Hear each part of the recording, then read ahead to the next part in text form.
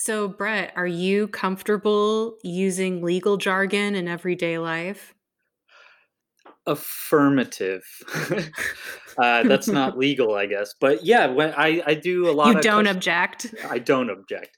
I do a lot of I have done a lot of customer service based jobs, so I have that knack to kind of speak verbosely using just a bunch of filler language, Mhm. and that's what I feel like a lot of lawyer talk is. Yeah, I would say my favorite jargony word is proprietary, which feels very lawyerish. But then I'm also really interested in the law as it applies to criminal cases and movies. And, there's always interesting things. For example, if you are a lawyer, a prosecutor, or a detective, if I thought Sonia committed a crime, I couldn't tell you, hey, Brett, I think that the murder weapon is in your apartment. Go find it and bring it to me. All of that is illegal. And anything you found because I told you to go find it would not be admissible in court. Uh, Also, you'd have to be a little bit more specific about which murder weapon. the knife with the blood Yeah. on it. Oh, all right. Well, we've got a whole drawer full of them. So, Yeah, and even if it was a complete lock, like that was the weapon, Sonia could get away with it. Or ooh, you know what else is a fun legal jargon word or phrase? Double jeopardy. oh yeah, that's a classic. Yes, no, I mean, of course, there's the movie Double Jeopardy, but this idea, oh, you can't get prosecuted for the same crime twice. Yeah, it's a big thing. Like a lot of podcasts I listen to, they say, we had a lot of really good, solid evidence, but we didn't want to try them without that smoking gun because of double jeopardy. Mm-hmm. Yeah. All right, well, let's bang the gavel and start this episode.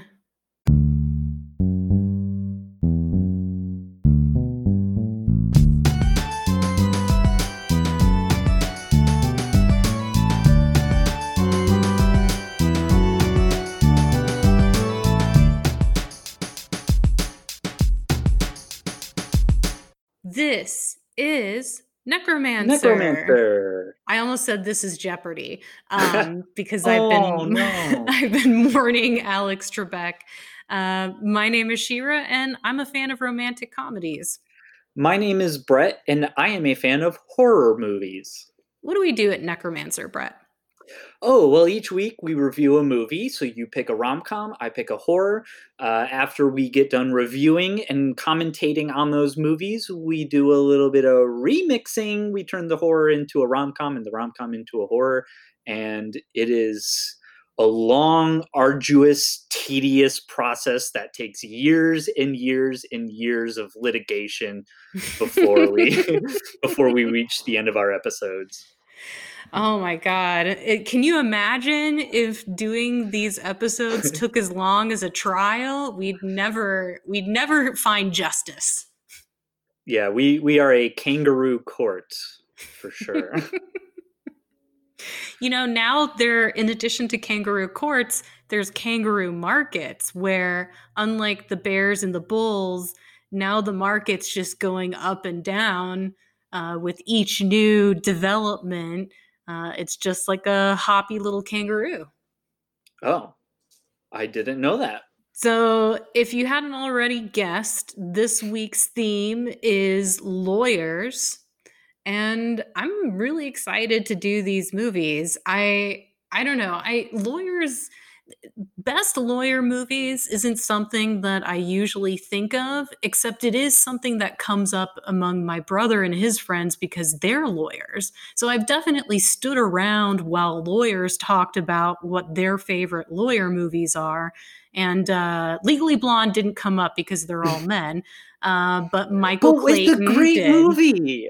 What like I was reading on Legally Blonde's Wikipedia that it actually, I mean, the movie came out, I think, in, was it 2001 or 2000? yeah. Yeah, 2001. So it's been around now for almost 20 years, and apparently it's inspired many women to go to law school. And Oh, I bet. women have written about how when they had tough times in the middle of law school, they'd pop in Legally Blonde and It's look to Elle for inspiration. it's an extremely motivational movie. It's a very feel-good movie. And yeah, I'm sure that the more you go to law school, the more you can just appreciate the fun little jabs they take. Do you think Michael Clayton motivates lawyers?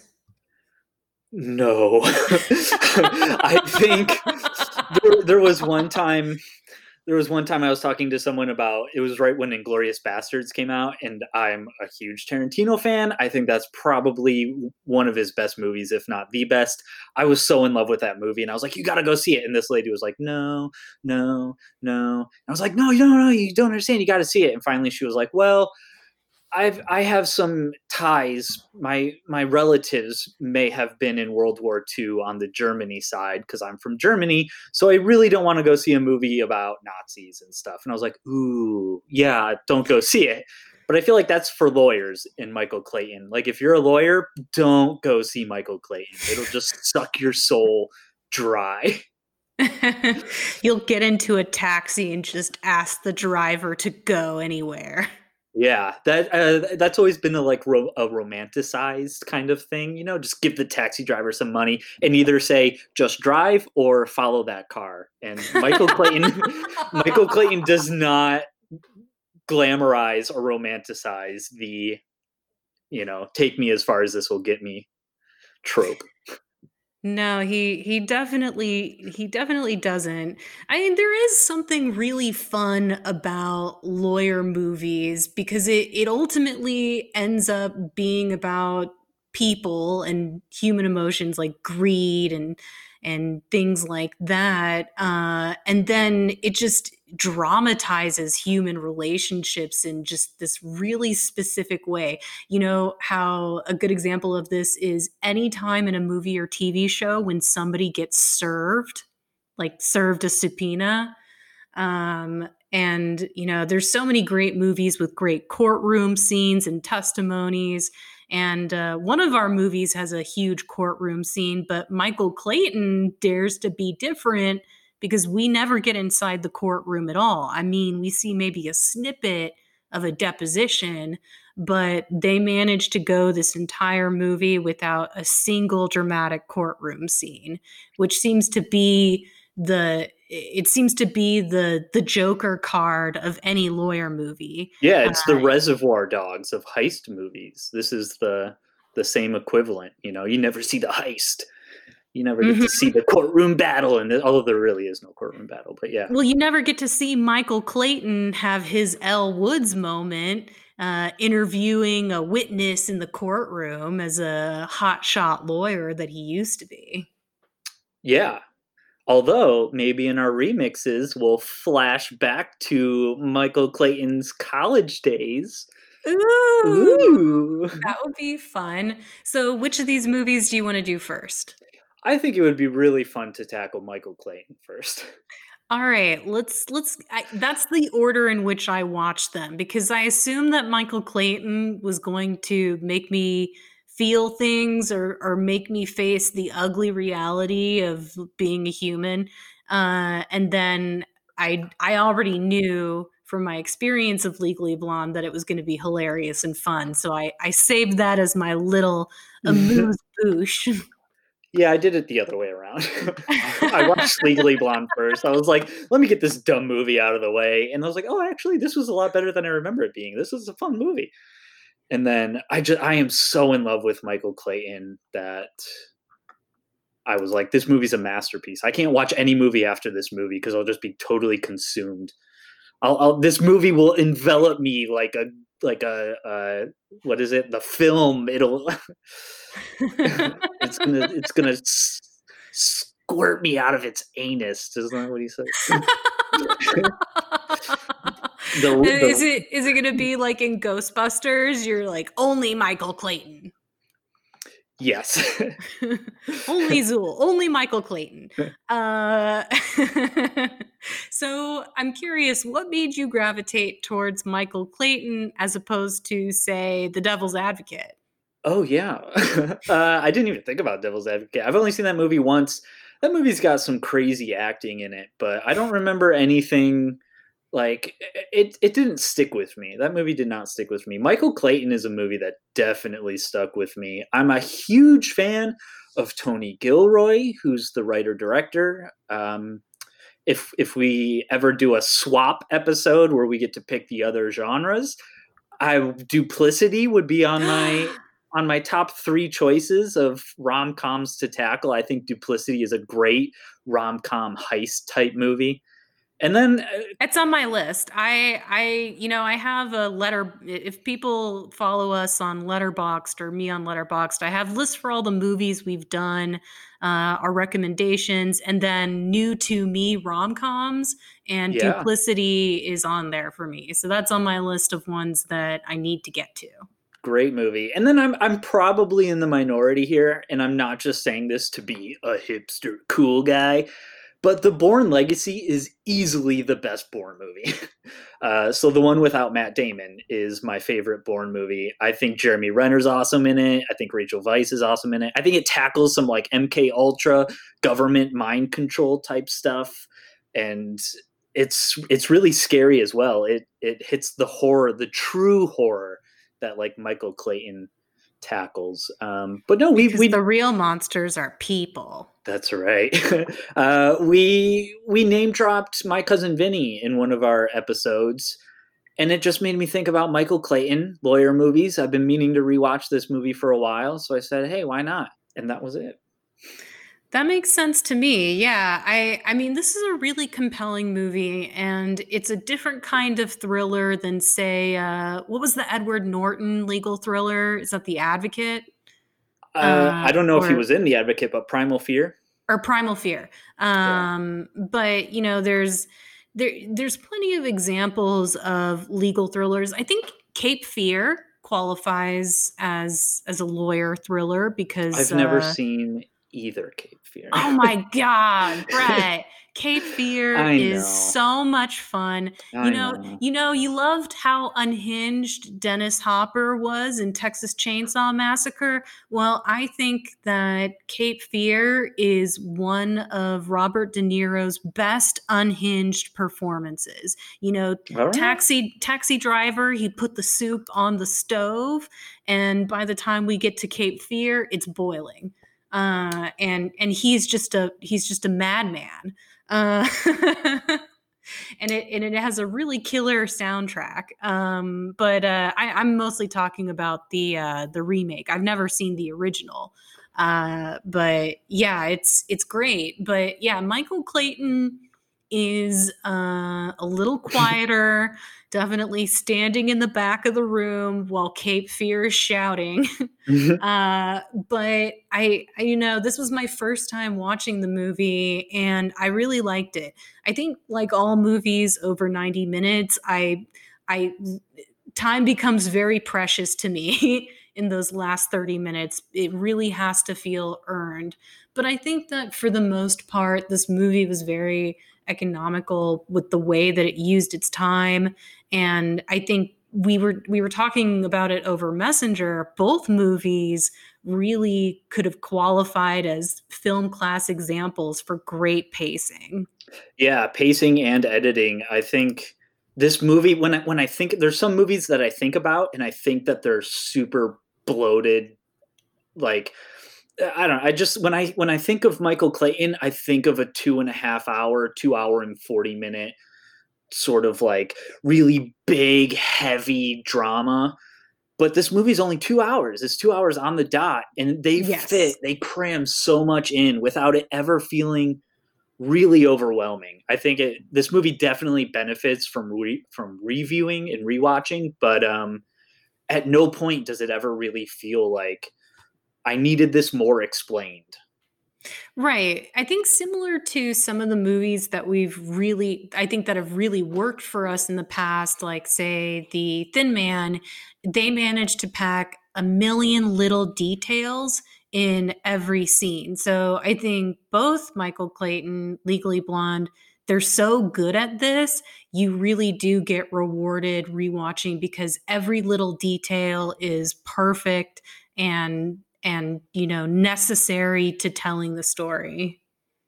Yeah, I agree. I'm really glad that you liked it too, because Michael Clayton can be one of those movies that are hard to recommend. But you're very film savvy, so I it's think it's a very film savvy kind of movie. Yeah, I think that this is the kind of movie that I would recommend to people who say, "Yeah, I'm really into film," and Hmm. they have the kind of patience that this movie rewards. I think there's definitely people who I wouldn't recommend this to because it doesn't really reach kind of the heights of excitement that you would expect from something that's labeled a thriller. But if somebody told me, "Oh man, I love Chinatown," I'd say to that person, "Watch Michael Clayton. I think you'll love it." So there's definitely a specific audience for this Yeah. movie. And it's the same thing, sort of a different type of person when we were talking about I Saw the Devil, when I said I would recommend that movie to anyone who's like, I just want to watch something that's really going to fuck me up.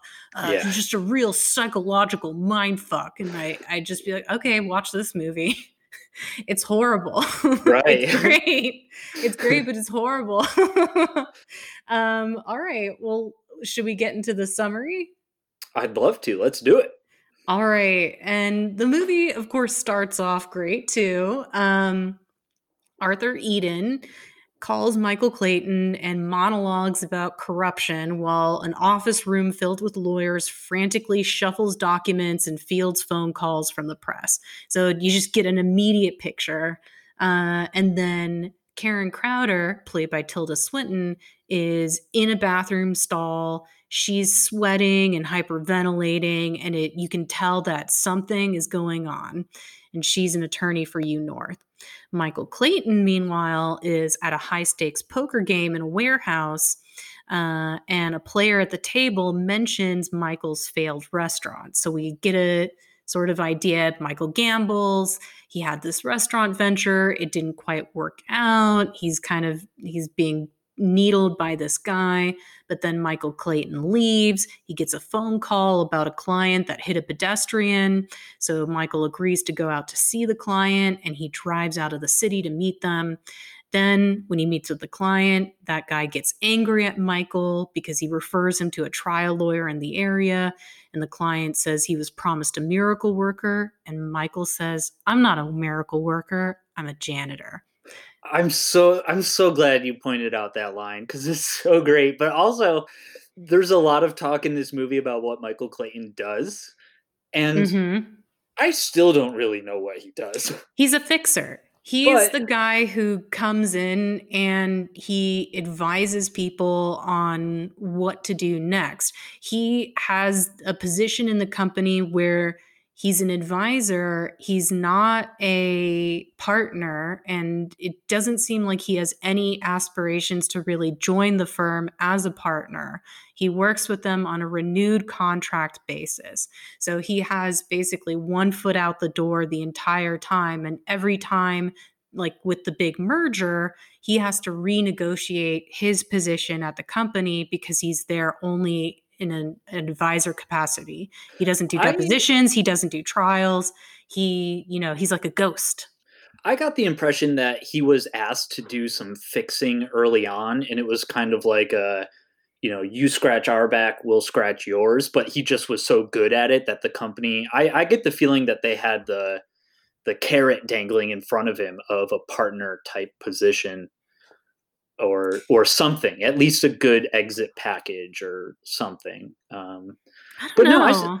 I still don't really know what a fixer does. In context of the movie, it seems like what he does is he does private investigator work and he uncovers the dirt that he then essentially tells the company about and they cover up.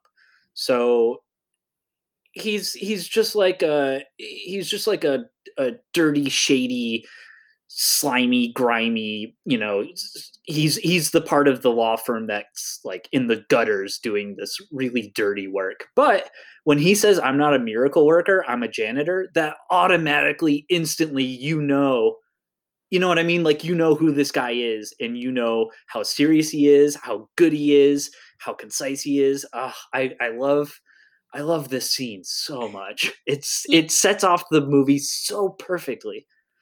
It's perfect because you don't actually have to understand anything about what kind of lawyer Michael Clayton is. All Right. you need to know is he's the kind of lawyer who fixes messes.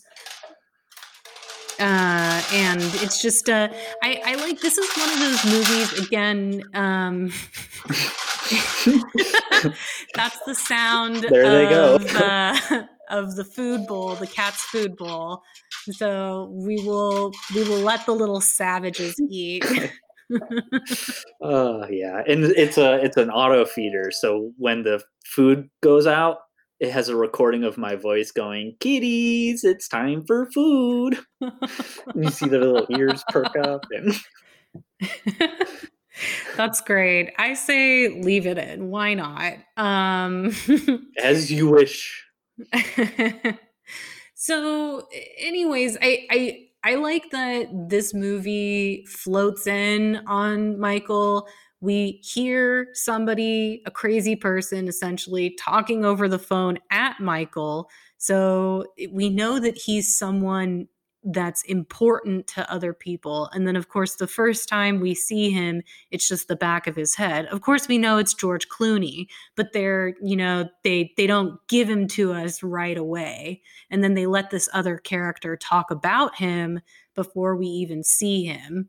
And then when Michael expresses himself in his own words, it's to say, hey, I'm just a janitor. So it's just, again, if you're taking notes, if you're somebody who aspires to be a great writer or filmmaker, this is an amazing way to introduce a character.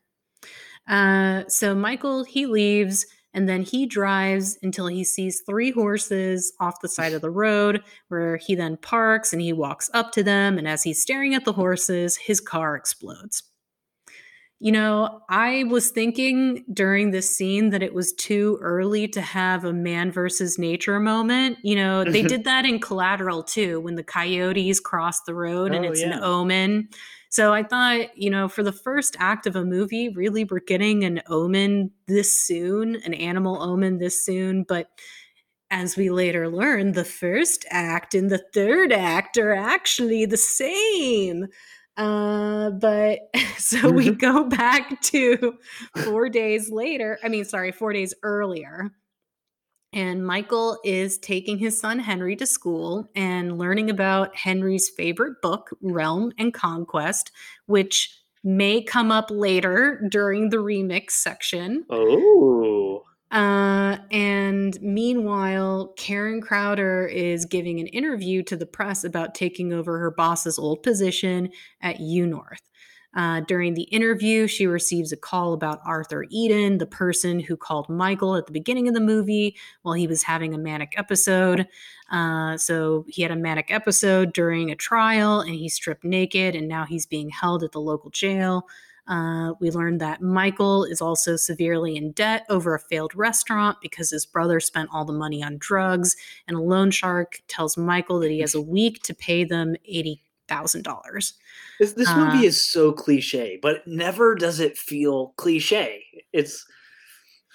I think that people are too precious about cliches. Tropes work. Yeah. And they work for a reason. And I think that you can take all of these tropes and turn them into something that's wholly unique and original, to where, yeah, it's tropey, but in the end, it feels unrecognizable. Legally Blonde is extremely tropey as well, but they find a way to make it work. I think in particular for genre movies, for horror and romance specifically, the audience has never felt critical to cliches. I think the kind of fans that watch the movies that we like to watch generally embrace tropes and expect them in some instances. And of course, you're Yeah. happy to see them subverted, but it's never a critique, right? Yeah, but I think also tropes feel better at least in a more crowd pleasy movie like Texas Mm. Chainsaw 2 or Legally Blonde. It's easier to like, you know, lob in the softball to hit a mega home run as opposed to this movie, which is a much more subtle kind of, reward. It's funny. The movie is both subtle and at points not subtle because, just like of course, Michael's in debt for gambling, you also have at the beginning of the movie the person from Wall Street Journal saying, "Get me something I could print." Yeah. It's very tropey. Right. And you could choose not to meet the movie halfway and grumble about the fact that, like, oh, that's so cliche. I mean, of course it is. Ultimately, there's got to be features of this movie that are recognizable for you to buy the things that are wholly original and just bizarre, which we'll get to. So yeah, Michael's in debt. Meanwhile, the head partner, Marty Bach, he also tells Michael about what happened to Arthur. So Michael goes to Minnesota to retrieve him. And then while there, Arthur reveals that he essentially has evidence to take down U North, the important client, and he plans on doing it. Essentially, U North is an agriculture company that made a pesticide that killed a bunch of people, and they knew that it would kill people. Michael, though, he convinces Arthur to go back to the hotel with him, and then Arthur manages to escape and go back to New York without Michael. And then at the same time, Karen Crowder is learning about this document that proves that U North knowingly used this pesticide that could kill people. And then under her boss, Don Jeffries' advisement, she contacts two hitmen that the company has on retainer. And Does she do it under his advisement or does she do it? I think he gives her the contact info. I think she's trying to keep it hidden from him. Really? He gave her the contact info, but it's kind of like it's kind of like the transition of, like the job, just kind of like, hey, if slip this in your back pocket if you ever need it. And like right away she needs it. Right. I mean, Right. he gave her the football and she she was ready. She was ready to pass. So these sexy hitman, as I wrote in my notes, bug Arthur's phone and apartment. And they overhear Arthur talking to Anna Merritt Weaver. And it's clear that wait, why do you say Merritt Weaver? Oh, that's the woman who plays Anna is Merritt Weaver. Do you know her? Is she in other stuff? Yeah, she's in other stuff. She's a really great actress. She's a great actress. She kills it in this movie. Everyone kills it in this movie. But no, I didn't know that. Everybody in this movie is basically someone. I think, Tom Wilkinson, the guy who plays Arthur, is just amazing. Oh, yeah. He's so good. The president has initiated Ghost Protocol. Only like Tom Wilkinson's such a great person for that because Mission Impossible, it's such a goofy line, Ghost Protocol, but an actor with the gravitas of Tom Wilkinson chewing on scenery like that. Oh my God.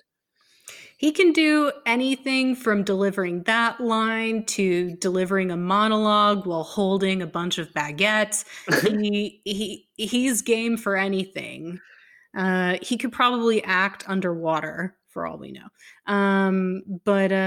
Anyways, so they overhear Arthur talking to Anna, this woman involved with the case, and it's clear that Arthur is going to try to work against U North.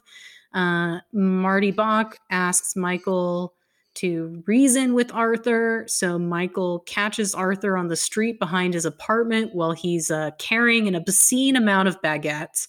I heard once that like it's kind of a thing. Like it's almost like a proven scientific fact that if a character is in a movie and they have a shopping bag, you have to have a baguette in it because it's such a universal signifier that is groceries. And then in this movie, they just they go all out. They go all in, I should say, and they like not just one baguette, 15 baguettes. I think it's also meant to be seen as a symptom of his manic state that he Right. chose to buy all these baguettes. So it I mean, and yeah, I think But that the yeah. movie thing too is I didn't actually think about that. I just was fully invested in him having an illness, which I think that this movie does a better job than others portraying mental illness with sensitivity. I think Tom Yeah. Wilkinson does a really good job, but what he's going through is essentially a traumatic event. And, it's an A extended. complete internal crisis. Yes, and so you're not just watching, oh, how silly it is this guy is buying a bunch of baguettes. No, his life has been completely destroyed by this case and it's playing out as this illness. So anyways, they have it out in the alley. Arthur can't be convinced. And now he's also on to being bugged because Michael mentions the conversation with Anna.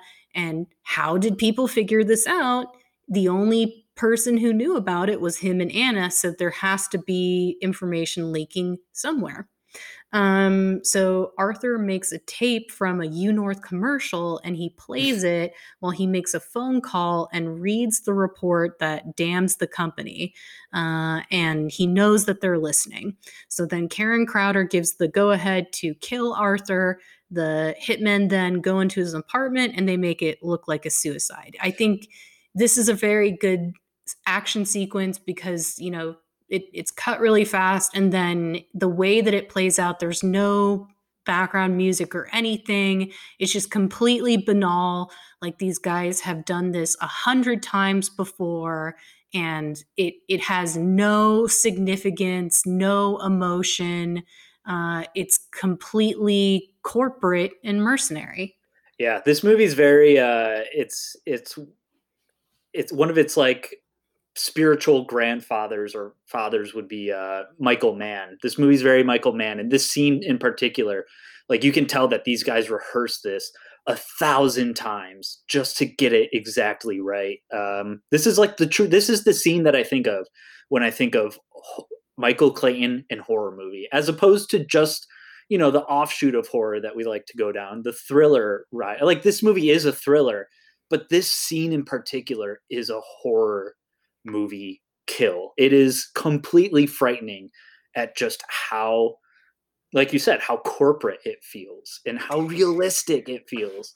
It completely lacks humanity. And for somebody like Arthur, who is portrayed as being so kind, so sensitive, the only person who is actually fighting for what's right and showing a moral compass, for him to be so profoundly misunderstood, and then on top of it, for him to go out this way, it's sickening in a And horrifying way. yeah, Humans are the and real monsters. he's like awake the whole time. Like they knock him out, but they don't like make him They pass out. shock him with a cattle It's prod. so, and then they give him that like breath thing. Ah, so cool. But yeah, and it's all one shot, which is really like without being flashy or anything. Oh, I didn't know that it was just completely just one long take. Yeah. I thought that they had some cuts in there. They did a really great job. Yeah. The first time you Um, see it, you don't notice because you're so invested in the movie. yeah, But after like 12 times, you kind I of 12 times, 12 I've times. seen this movie a bunch. All right. So Michael learns about Arthur's death and he wants to go to the apartment, but it's sealed. He goes to Marty Bach and he asks for a loan because he needs that. He still needs that 80,000 by the end of the week. And then Michael learns that Arthur booked a hotel room in New York for Anna, that woman he'd been fixated on during the case. So Michael confronts Anna, and it leads him to believe that Arthur did not die in a suicide. why. And go ahead. Oh, go. No, no, you go ahead. And the thing about like when I hear like women are in an abusive relationship and I'm like, why don't you just leave? You know, like almost every other guy in the world, right? Like just leave the relationship. You know, It's so lately I've started stupid. right. Lately I've started listening to podcasts and watching true crime horror stuff. And it's like, no, you actually get, you know, Dirty John, I think, does a great job of showing you like how you can't just leave. And Anna does a really great job of explaining, you know, like at first I thought I'd go to the airport and if the ticket wasn't there, ha ha ha, joke's on me. But then, you know, she does a great job of like, yeah, I'm from the Midwest. I don't know anyone in the city. I came out to meet this guy who's twice my age and who's clearly crazy and stripped naked in front of me in a deposition. But she so perfectly sums up why she's there in that hotel room. I think is a great scene. Well, her whole family, I mean, her sister's alive, but I think we're meant to assume that her parents died because of the pesticide. Right. And this is personal to her. And this guy, no matter how crazy he seems, genuinely cares. And you know, it she made that leap of faith, but it enables Michael to kind of steal a little bit of that essence for himself because now he is invested in a similar way to the way that Arthur was. Now he's on the quest. So then Michael asks his brother Ray, who's a cop, about getting into Arthur's apartment. And while he's there, the hitmen notice, and then they call the cops on Michael. But Michael still managed to find a clue. He found a copy receipt in the back of his son's favorite book, which Arthur had borrowed. I thought it was really kind of sweet how Arthur and Henry had this shared experience over the book. Yeah. And it meant something to him. So Michael goes to the copy shop and he learns that Arthur made 3,000 copies of the report that is, you know, sensitive and is going to make U-North lose this case.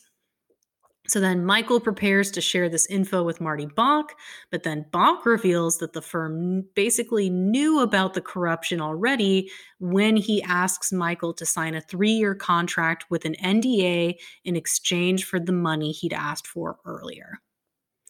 And so That's also a Michael, great little thing, right? Like, obviously, oh yeah, you're asking for $80,000. A little suspicious when you have all these secrets. And then his sort of like Glenn Ross, like, you know, one-upmanship of that guy, where he's like, I would have fleeced you for a lot more. Great oh, stuff. God. Yeah, no, I mean, but ultimately, Michael decides not to give him the report because, I mean, it's a moot point, anyways. They already know about it, but he doesn't, there's never a moment where Michael says, no, I won't do that. He Right. immediately signs the contract. Yeah. There's no tension there. So then Karen learns about the copies, and she then gives them the go ahead to kill Michael. I guess with your second one, it's easier. Yeah. So now we're back to the beginning of the movie, this time from the hitman's perspective, as they are installing the bomb in Michael's car while he's at the poker game. By the way, at this point, he's paid off the loan shark, so naturally he goes back to his vice because he can. Right. He hasn't been to his vice in a while. He has been disciplined. He has Yes. steered clear of it. But this is like, you know, after you go through something big and heavy and stressful, if you're a non-smoker, but you got to have that one cigarette that you haven't had in years. Yeah, I mean, just like, you know, the whole movie, Michael is really critical of his brother who is an addict, but Right. then Michael has addiction problems too. Yeah. And they're just different from his brother. But by the end of the movie, he's off. He's off the wagon? Oh boy. I don't I don't know. even know. But anyways, his relationship to the wagon is far from solid. So anyways, Michael leaves. He's we replay him driving to the house, but this time, because we're following the hitmen, they're following Michael, and they need to be within a certain range of Michael in order to detonate the bomb. And they think that they're within range, and Michael's in the car, when really, of course, he's outside having a spiritual moment with the horses. Because in Realm and Conquest, in one of the chapters that Michael flips through, there's a little picture of a horse by a tree. And really? so, That's why yeah. he goes there? I didn't He's realize. been summoned. It's like a summoning, you know? Ah, Yeah. I missed that detail. I like that you That's a shaded that rewatch in. detail for sure. Yeah. So, Henry saved his life. Yeah. So anyways, cargo boom. And Michael runs into the woods and hides. And then we later see him being picked up by Timmy, the guy he's been dogging on the whole movie for being an addict. But hey, when you need something, Michael, you're still going to call your brother. And then Michael goes to confront Karen and tells her off for trying to kill him. He gets a great line when he says, "I'm not the guy you kill. I'm the guy you buy off." Yeah. And he pretends to extort money from her, all while secretly recording their conversation, which, by the way, legal in New York, but totally illegal on the West Coast. That would have never flown in LA. That would have... Right. I think that's kind of wacky. You can't record anything unless both parties know on the West Coast. But you also, can't admit that evidence. Another trope is like you have to have the bad guy say exactly what they're going to do to incriminate themselves. You can't just have them say yes. They have to say exactly what they're going to do. And his commanding of the scene is so great because when she finally says it and then he goes, "Oh, you're so fucked." Yeah. So this whole time, as he's pretending to extort money, we get another trope delivery of the recorded conversation to get the evidence. Police come in and arrest Karen as Michael walks away, and then he gets in a cab, gives the driver $50 to just drive. The end. The end. Or I think he says go anywhere. Or something like that. I don't know. But anyways, he gets in the car, and then the credits play while we just watch George Clooney sit in the back of a cab. Act the shit out of a cab ride. This is the most dramatic cab ride that ever happened. I have a question to ask. Why is George Clooney so bad at maintaining family connections in movies? Both here and up in the air, his family's like, "Why don't you come around?" Yeah, I thought about that too. Both of these movies did a really great job at just capturing the subtle, like, intricacies of family connections. Yeah, I mean, of course, Michael's a lawyer, his brother's a cop, and you can imagine how fun that was when he was the prosecutor and his brother was the cop. I would love it if his brother was working the same beat in Queens while Michael was trying cases as a prosecutor. That would be a cool prequel. I missed the opportunity to say wild horses couldn't tear him away from those horses. I'm trying to think if there's anything else I have to say about this movie. Oh, the turtleneck corduroy blazer combo. Definitely my favorite Michael Clayton look. Not as many outfits as Legally Blonde, but definitely a couple memorable ones. Yeah. Michael Clayton looks super sharp. George Clooney looks good in a suit. Anything else you want to say about Michael Clayton before we talk crushes? I think this is the kind of performance that really, like, sometimes when people say only so-and-so could do this performance, this really does feel like only George Clooney could have pulled off this performance. Because you got to have a guy who is just likable and knows people and knows how to talk to people. Like, there's so many moments in this movie where he is not happy with the answers, or he needs to go over someone's head, but he'll just cut a conversation short and just go like, "Yeah, you're the secretary. You're not going to be able to help me." And he just goes, "You know what? Thank you. Bye." Leaves and then does whatever he has to do. But, this movie has it's got like whatever his character's name in Out of Sight was, or Danny Ocean. Like, this is the fun guy who is always one step ahead of everyone and is like BSing his way to the final big moment.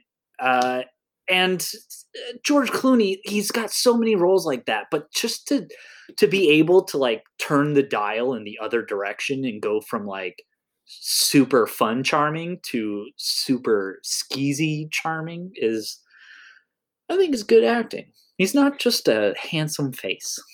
Well, I feel the thing that George Clooney's unique appeal to me is similar to how you describe William Powell in The Thin Man, or I think it's similar to Cary Grant too. It feels a little bit more classic, a little bit more cool, a little bit Yeah, more like Spike Spiegel. I think that Clooney is a Spiegel type I where definitely agree. he's funny and he's charming, but he's also cool and Even when just so competent. yeah, even when it looks like he's not paying attention, he's absorbing and taking in everything. Yeah, yeah, yeah, Exactly. yeah. Exactly. Yeah, I think a total Spike Spiegel type. Agreed. So who did you have a crush on? Oh boy, did I have a crush on Dennis O'Hare in this movie, who is the The opening, angry the client. angry client, man, because it's so perfect. He is that kind of guy who is rich and has spent his life buying his way out of everything and He getting what he fucking killed wants. a guy. But the way that he is such an asshole to George Clooney and the way George Clooney takes it and then just reverses it on him, where he's like, listen, the cops love hit and runs, they're already pulling the paint chips off the guardrail, and it's for a specialized Jaguar, one of a kind. He's like, he's like, there's nothing for me to cover up here, you just need a good lawyer, and a good lawyer could probably get this guy off with like nothing. But just, like, and then when he's talking to his wife and he's like, why did they make the road whatever, and then the way she throws the glass, Oh, I loved when it's she threw the glass. I think it's I such might a have written something like "throw that glass." Yeah. Yeah, because he addresses her and she ignores him, and then when he keeps going into that like, why did this happen to me thing, blaming the circumstances and not his own actions, and she throws the glass. The movie takes just a perfect beat. When they put in the script beat, it's you feel it. You just feel that perfect beat of the movie going like, throw the glass, and the movie going pause. Yep, it's that kind of movie. And then boom, George Clooney picks it right back up. Dennis O'Hare. And then I didn't know who this guy was, but I think he's got to be more of a stage actor. Like, he has that, he has that instant gravitas. Probably not that many people know who Dennis O'Hare is, but he's going up against George Clooney, one of the biggest mega A-list Hollywood stars of all time. And Dennis O'Hare immediately steps up and goes jab for jab, punch for punch with Oh George Clooney. yeah. And he's great in Duplicity, which is the next movie that Tony Gilroy did. So it's just Dennis O'Hare. Like, what a hidden gem of an actor that you could He's just slide into any movie, probably. Well, he's also well loved by Ryan Murphy. He's in I don't know if he's in every season of American Horror Story, but he's in a lot of them. And he's done a whole range of different characters. He's a brilliant actor. Yeah, And then he has kind of the toughest assist, which is giving it to George Clooney before he gives the best line of the movie. I'm not right. a miracle worker. I'm a janitor. And I so also it's up to him to make sure that George Clooney gets the dunk.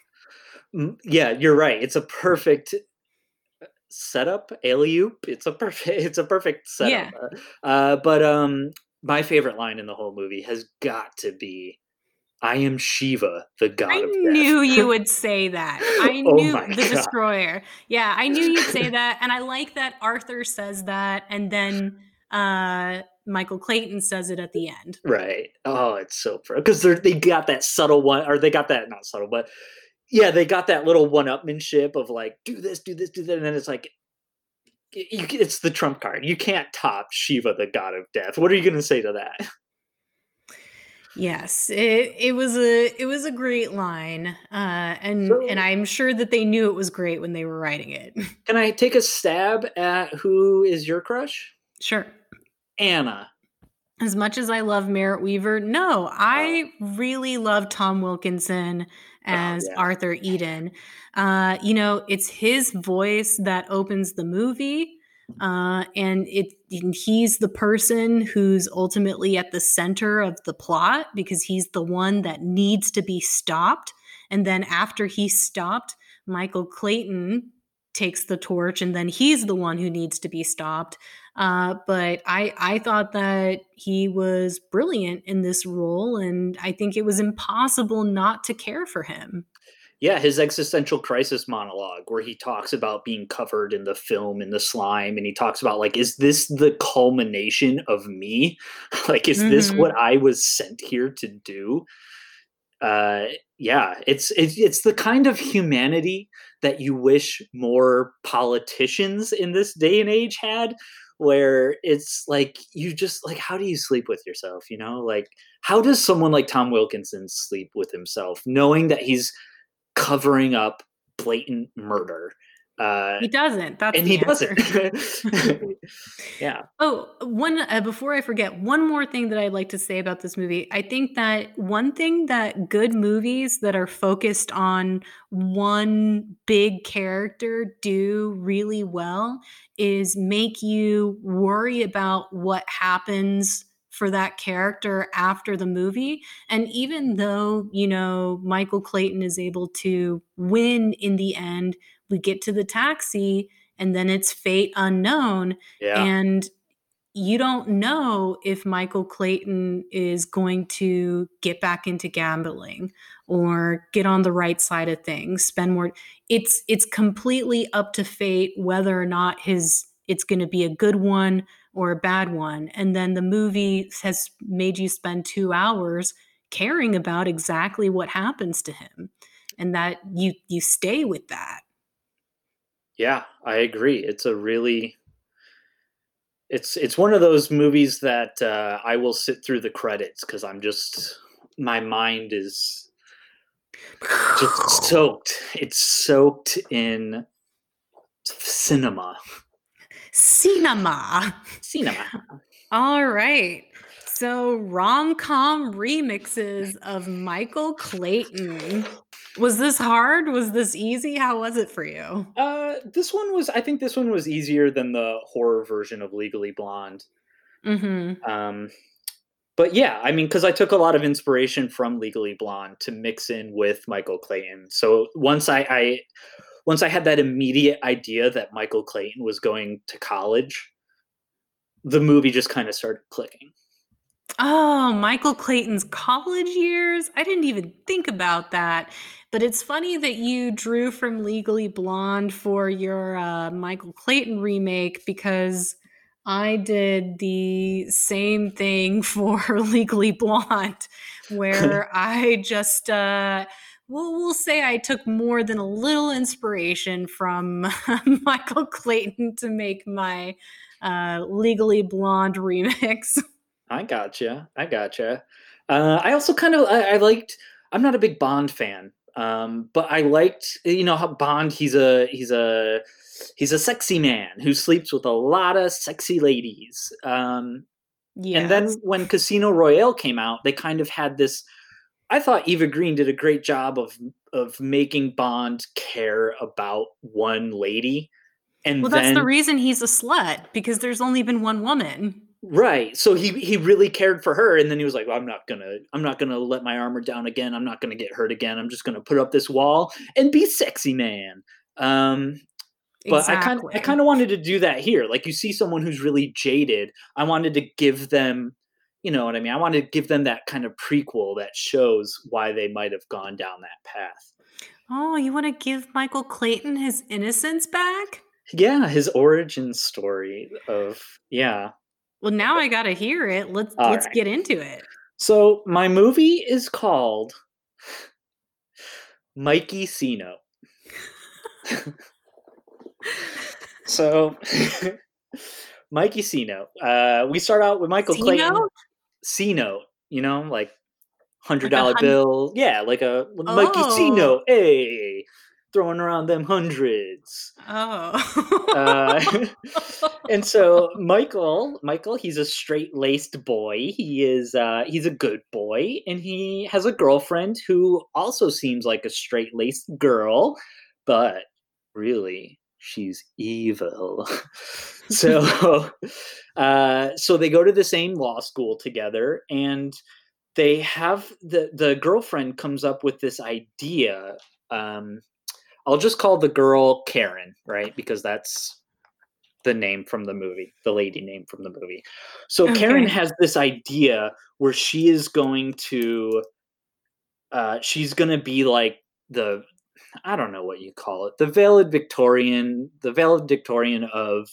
the of her class. She's going to be the best of the class because this college has a tradition of, at the end of every year, they have a parade with these floats, and the best of the year gets to be on the parade float, and it's like a good job thing because it's like, oh, I was on the parade float for this Like school. homecoming queen? Yeah, she's basically homecoming queen of law school. And she sets up this idea that she wants to. Oh wait, I'm sorry. I'm telling this like a bad joke, like a dad telling a bad joke. I wanted to set this movie up like Michael Clayton, where there's an explosion at the beginning and then we cut back at the end. So the beginning, it starts with Karen on the float. She's in the parade. She's waving. She's happy and all that. And then like we stick on her float, which is at the end of the parade, and the parade stops, and it's like, then there's some hustle bustle. So like we see at the beginning of the parade some hustle bustle, and then the like all the I don't know, the gibberish and all the crowd noise starts picking up, as it gets closer to her and as people start talking to each other. What's going on? What's going on? Psst, psst, psst. And then, the lady's like, something's wrong, something's wrong. And just as she's about to like get up or do something, the float explodes. Ah. Then we cut to 4 weeks earlier, and we show Clayton with his girlfriend, and they go to college. And so she comes up with this plan where she is going to get dirt on everyone in college to uh, to secure her spot as the parade float lady.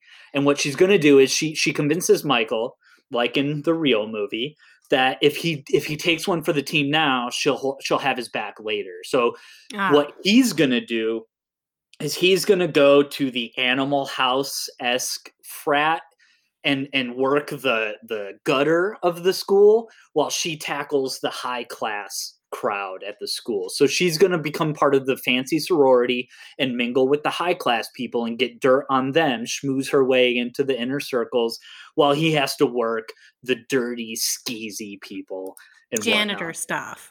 Janitor stuff. So he talks to his roommates, and she's pressing him to get really shameful stuff on them, like really personal stuff. And so he's got to talk to his roommates and get close to them. And the more he gets to know them, of course, the more he starts to care for them. And we see her like sleeping around and like sleeping her way with ladies and guys. She'll do whatever it takes to get to the top. And she gets like more superficial dirt on people. When it comes to the professors, we can have like a fun little like Mission Impossible esque mini montage of Michael Clayton he's got to do these really complicated heists to get into these professors' offices, while again she's just like sleeping her way around with all the professors, or like hitting up the professors who are more laid back instead of the strict ones. And then we get an internship. Right, we are escalating the college experience. So he's got an internship, and we do a very Better Call Saul.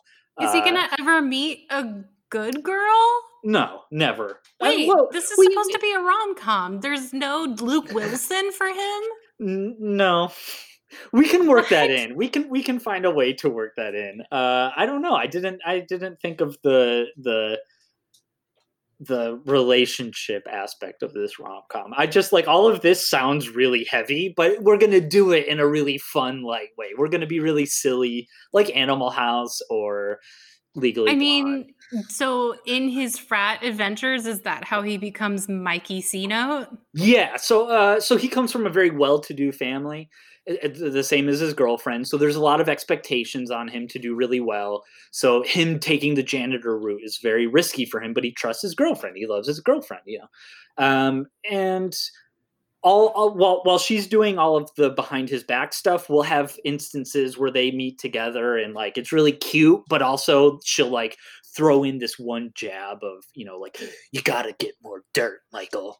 He's like, oh, Okay, so in order for this to be a rom-com, I would say after every terrible scene with Karen, there needs to be a scene where Anna says or does something that Mikey likes. okay, we can fit that in for sure. I don't know who she will be, but we will fit that in. Maybe she's like a campus hippie. She wants to be an environmental lawyer. I gotcha. Oh, maybe she can be one of the library rats. I had this idea that there's people who like dropped out of lawyer school, but they hide and camp out in the library because it's probably a big, huge library full of all these law books. And what they do is like they're very thorough with their searches of the law books. So people will come in and find these library rats and like pay them under the table to find these really obscure laws for them. And so it's like a hidden underground of dropouts, but they find a niche for themselves. So maybe she can be a library rat. Interesting. And Michael's really nice to her, of course, because most people treat them like they're garbage or like they're better than them. And so we get the Better Call Saul internship where Michael learns some more skeezy tactics, the slip on ice tactics and whatnot. And then he ends up working for the committee. His girlfriend, Karen, gets him a job on the committee, and he has to defend this manufacturer of really dangerous items, hardware type items, because Karen wants the best flow ever. And so she wants to get a discount on all these items. And the only way to get a discount on all these items and fit the budget of the school while simultaneously having the school's best flow ever of all time is to defend this bad company in court. And she makes Michael Clayton do it somehow. Okay, so we'll work it out. And then here's the part where we start to elevate things. Somehow Michael finds out Karen is a traitor. She never had any plan. Maybe she has another boyfriend, right, who's more serious, who she plans on working with, who's like a better connection for her career-wise and will help get her higher in the whatever. So he finds out that she's a traitor. He's evicted from his dorm or his frat house, and all of his roommates find out that he's a bad guy. So he ends up going to the library and sleeping in the library. And that's where he meets up with Anna again, one of the library rats, and they connect, they talk. And then she puts the whole library rat network. It's like, John Wick. You know how John Wick has this hidden underworld of hitmen everywhere, like Hotel Artemis or whatever, right? And so she gets all her team going, and they're scouring the library for this one thing. And so then we cut to Michael Clayton in the middle of the street, and we know Karen wants to have it. We set up earlier in the movie that Karen wants to have her float at the press booth. You know how like every parade they got a little press thing where it's Michael Clayton's gonna kill her? All right, well, here we go. So she wants to be at the press booth, and during golden hour, golden hour, the sun is at just the right thing for all the best lighting for film and photos and whatnot. So she wants to be at she's got it all timed out. So she has to start the parade early to hit the golden hour photo booth section, and or something like that. And Michael Clayton, we cut to him in the middle of the street, and he's blocking the parade, so she misses her moment. And that's what the parade stopped for at the beginning of the movie. And then like the president of the school comes out, or the dean of the school, and he's like, "What are you doing?" And Michael Clayton's like, "This is my right. I can do this." And they find some really obscure law in the state. You know how every state has their own very obscure laws. Like I think in Alabama, it's illegal to tie an alligator to a fire hydrant or something. Well, that's just animal cruelty. Right. So we make up some reason, and essentially, yes, Karen gets blown up in the float, but it's very Darkman style, where you see his body come screaming up, and it's Liam Neeson on fire going ah! While there's an explosion behind him, and then she lands in something. So, and it's very cartoon blow up. You know, she's got all the black dust on her face, and her hair is all frizzled, and her outfit's all poofed out and frayed. So it's very much like that. And then we get a very Legally Blonde moment at the end of like, Mikey C-Note went on to become a really disgruntled guy who works for this law firm. And, you know, we see where everyone ends up. And then he got married, had a kid, got divorced. Right. So yeah, that's my rom-com of how Mikey C-Note became Michael Clayton. My only production note is that we need more romance. Duly noted. That'll be in the rewrite for sure. Yeah, I mean, to be fair, I didn't really flesh out the romance of mine that much, but I didn't go into quite too much detail. It had more to do with Michael repairing his relationship with his son. Okay. So I did the prequel, you did the sequel.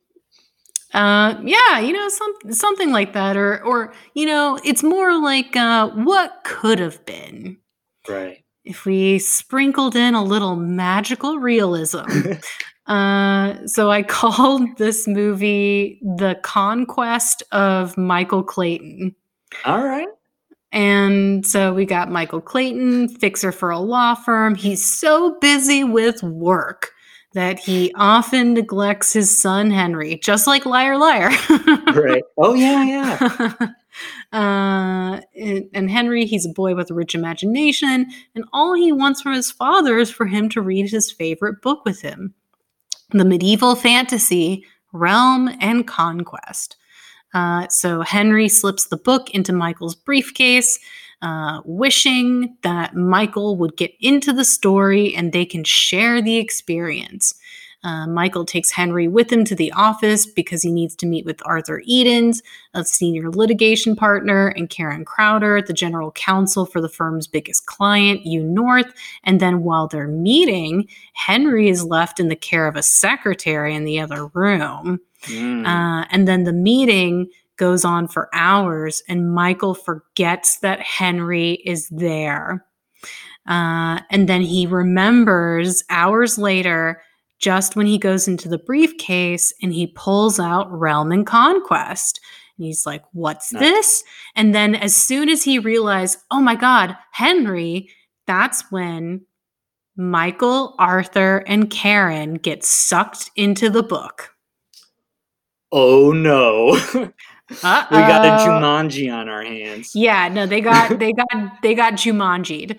I should have said that from the beginning. But so Henry then comes in and he sees that they're all gone, and then he picks up the book and Jumanji notices that the pages are morphing before his eyes. Oh yeah.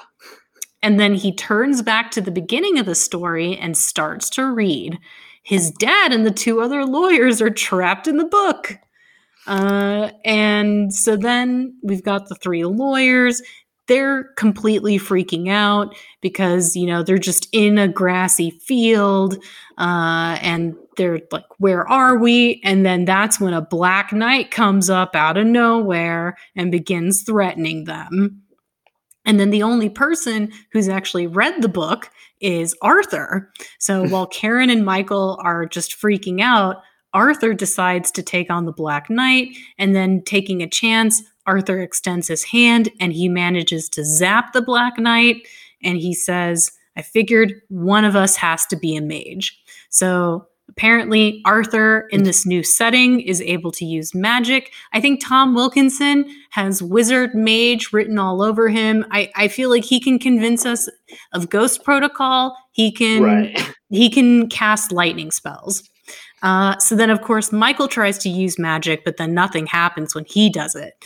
And then Karen wonders if they're going to be punished for defending a company that knowingly makes toxic pesticides. Like maybe that's why they're all here, because of this unethical thing that they're doing.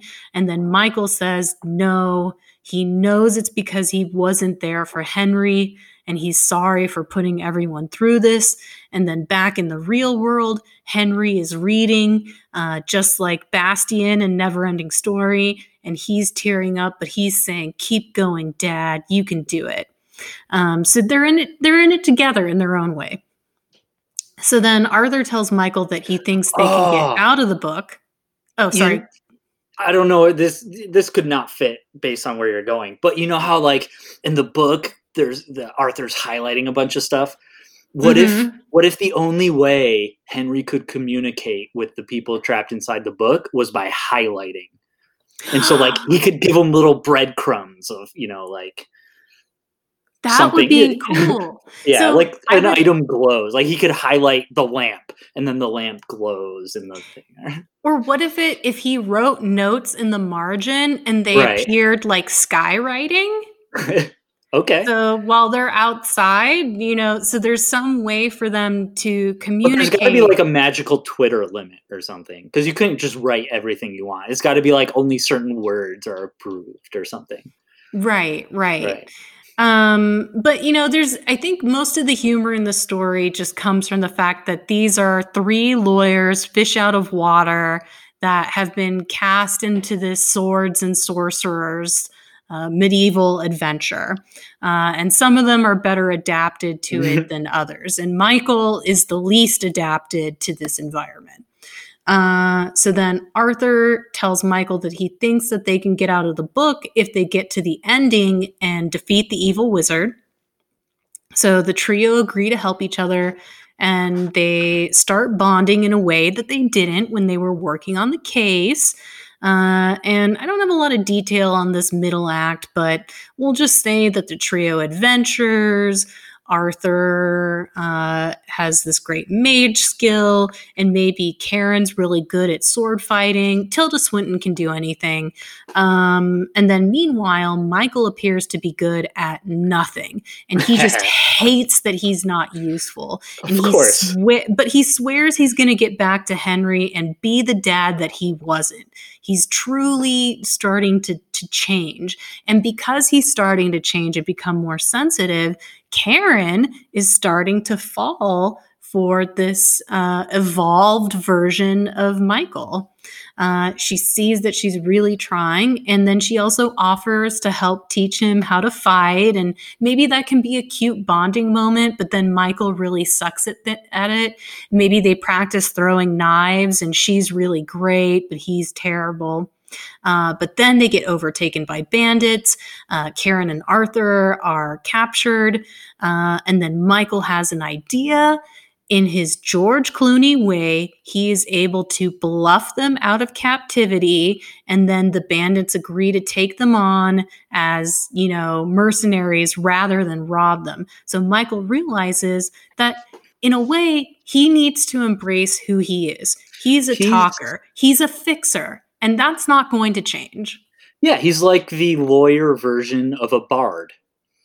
Right, exactly. And whether he's in a fantasy world or the real world, he can't deny that this is an essential part of who he is. He can be somebody who's sensitive and cares, but he's still George Clooney, and you can't get past that. So we'll just say that more stuff happens. But maybe there's some additional real world pressure, like maybe Henry's mom is threatening to sue for full custody if Michael doesn't show up and explain himself. And then maybe Arthur in the fantasy world is saying that he doesn't want to go back and that he doesn't want to defend you North. And Michael's maybe trying to bargain with him, like, well, if we do the right thing when we leave, will you go back then? But then with all these tensions high, we make it to the base camp for the wizard's castle night before the big battle. Karen asks if they think dying here will mean that they can't go back. Yeah. Duh. Come on, Karen. And then Michael tells her it's useless to think about these questions. But then, of course, she says if they can't go back, then she wants him to know that she really cares about him. And then, of course, Michael says with the meaningful look, because George, talking about actors who know how to give the look, as in the "I'm falling in love with you" look. I mean, George Clooney could do it with his eyes closed. But he says to her with the look, we will make it back. And then Arthur, of course, has decided already he's not going back, because you always got to have that one person that stays behind, like Stargate. Just like spoilers, but Jumanji the sequel, Jumanji 2, welcome to our. Does one of them decide to stay? Does one of them decide to stay in Jumanji land? You better believe it. So we get the climactic battle. Maybe ideally, I would have worked the wizard into the plot more, but I just didn't. But assume that he's a built-out character. And then Michael uses his manipulative tactics to redirect the wizard's army to another location, leaving the castle undefended. Clever Odysseus stuff.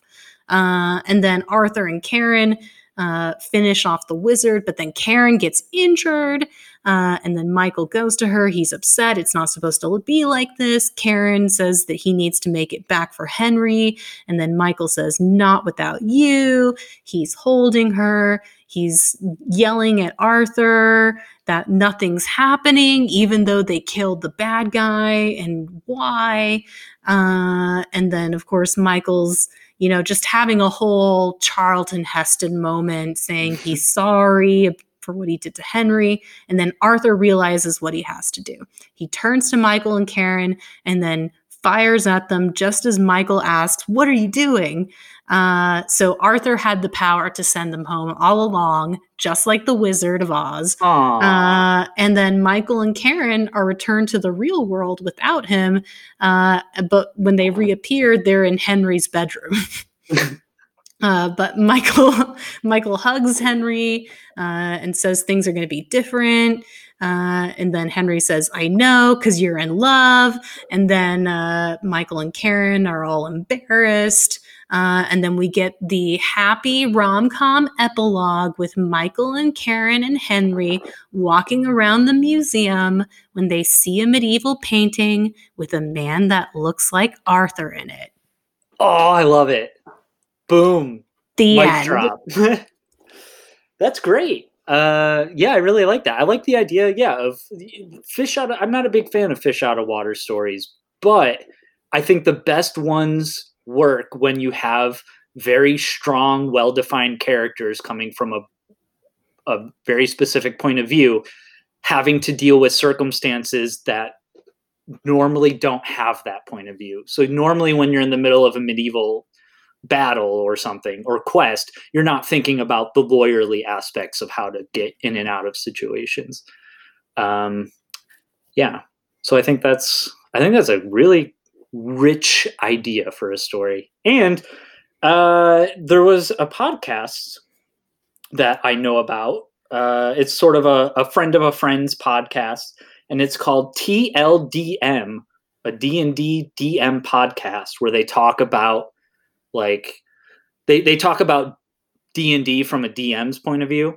And they started doing, I think they had a couple episodes where they released an actual session. And one of the sessions, because they're all improvised, they're all like from Chicago and do Chicago improv and stuff like that. So they had a session where their lawyers, or where they got in trouble in a town and thrown in jail. And instead of like busting their way out or whatever, they decided to go to court and fight it. And so they went to court, and how like in the old days you had to wear the wigs to court. Mm-hmm. In medieval D&D world, they were like, you have to talk with a Southern accent because it's customary in court to do that. But they had a whole entire episode where they just had to lawyer their way out of a situation, and I thought it was extremely funny. So yeah, that's a remix that I could get into. D&D litigation. Yeah, I love that.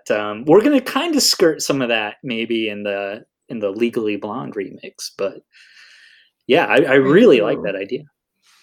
Thank you.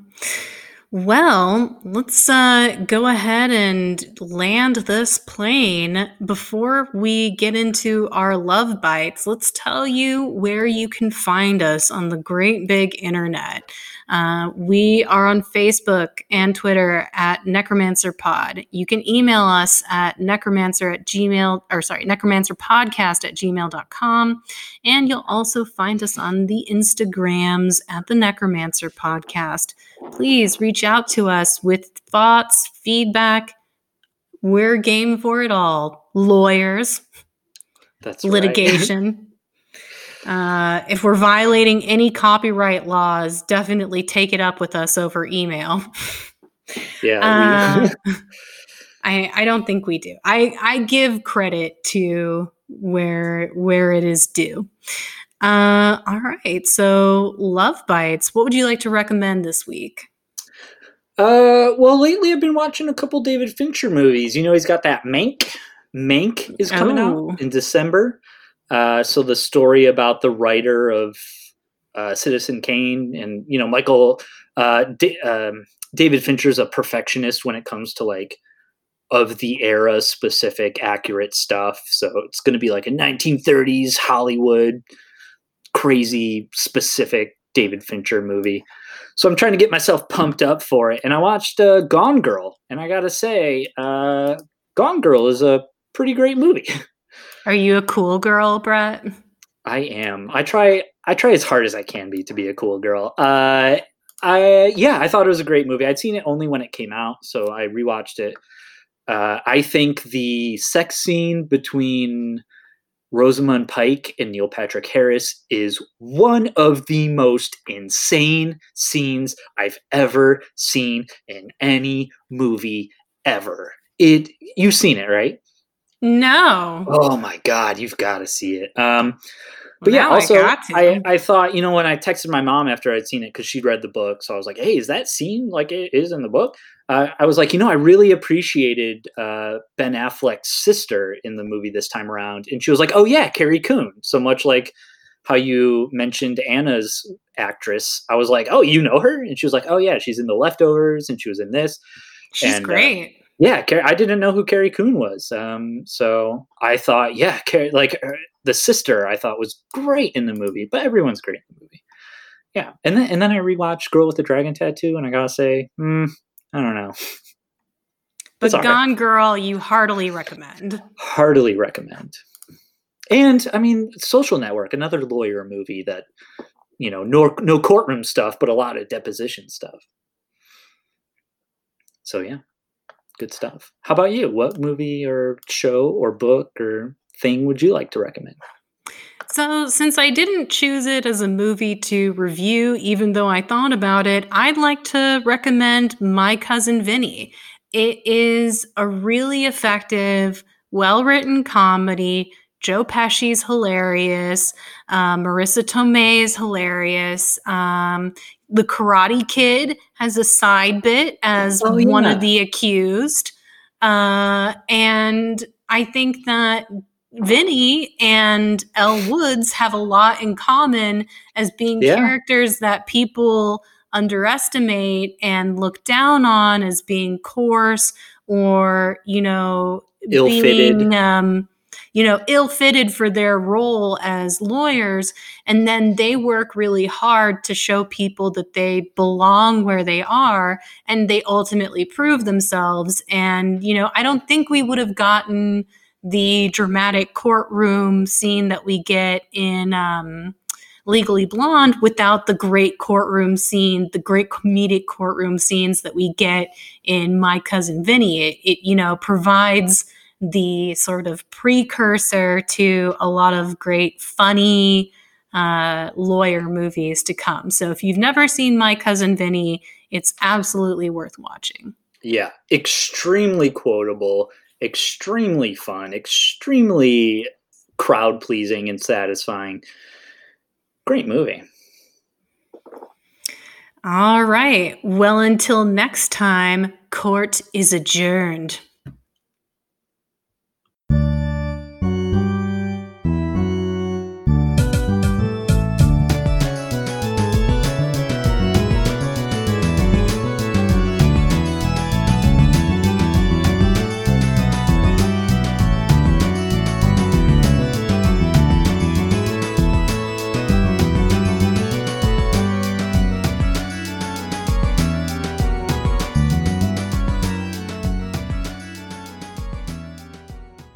Necromancer is produced by Brett Dorman and Shira Moore. The theme song is Symphonia 3 by Kevin MacLeod on the album Oddities.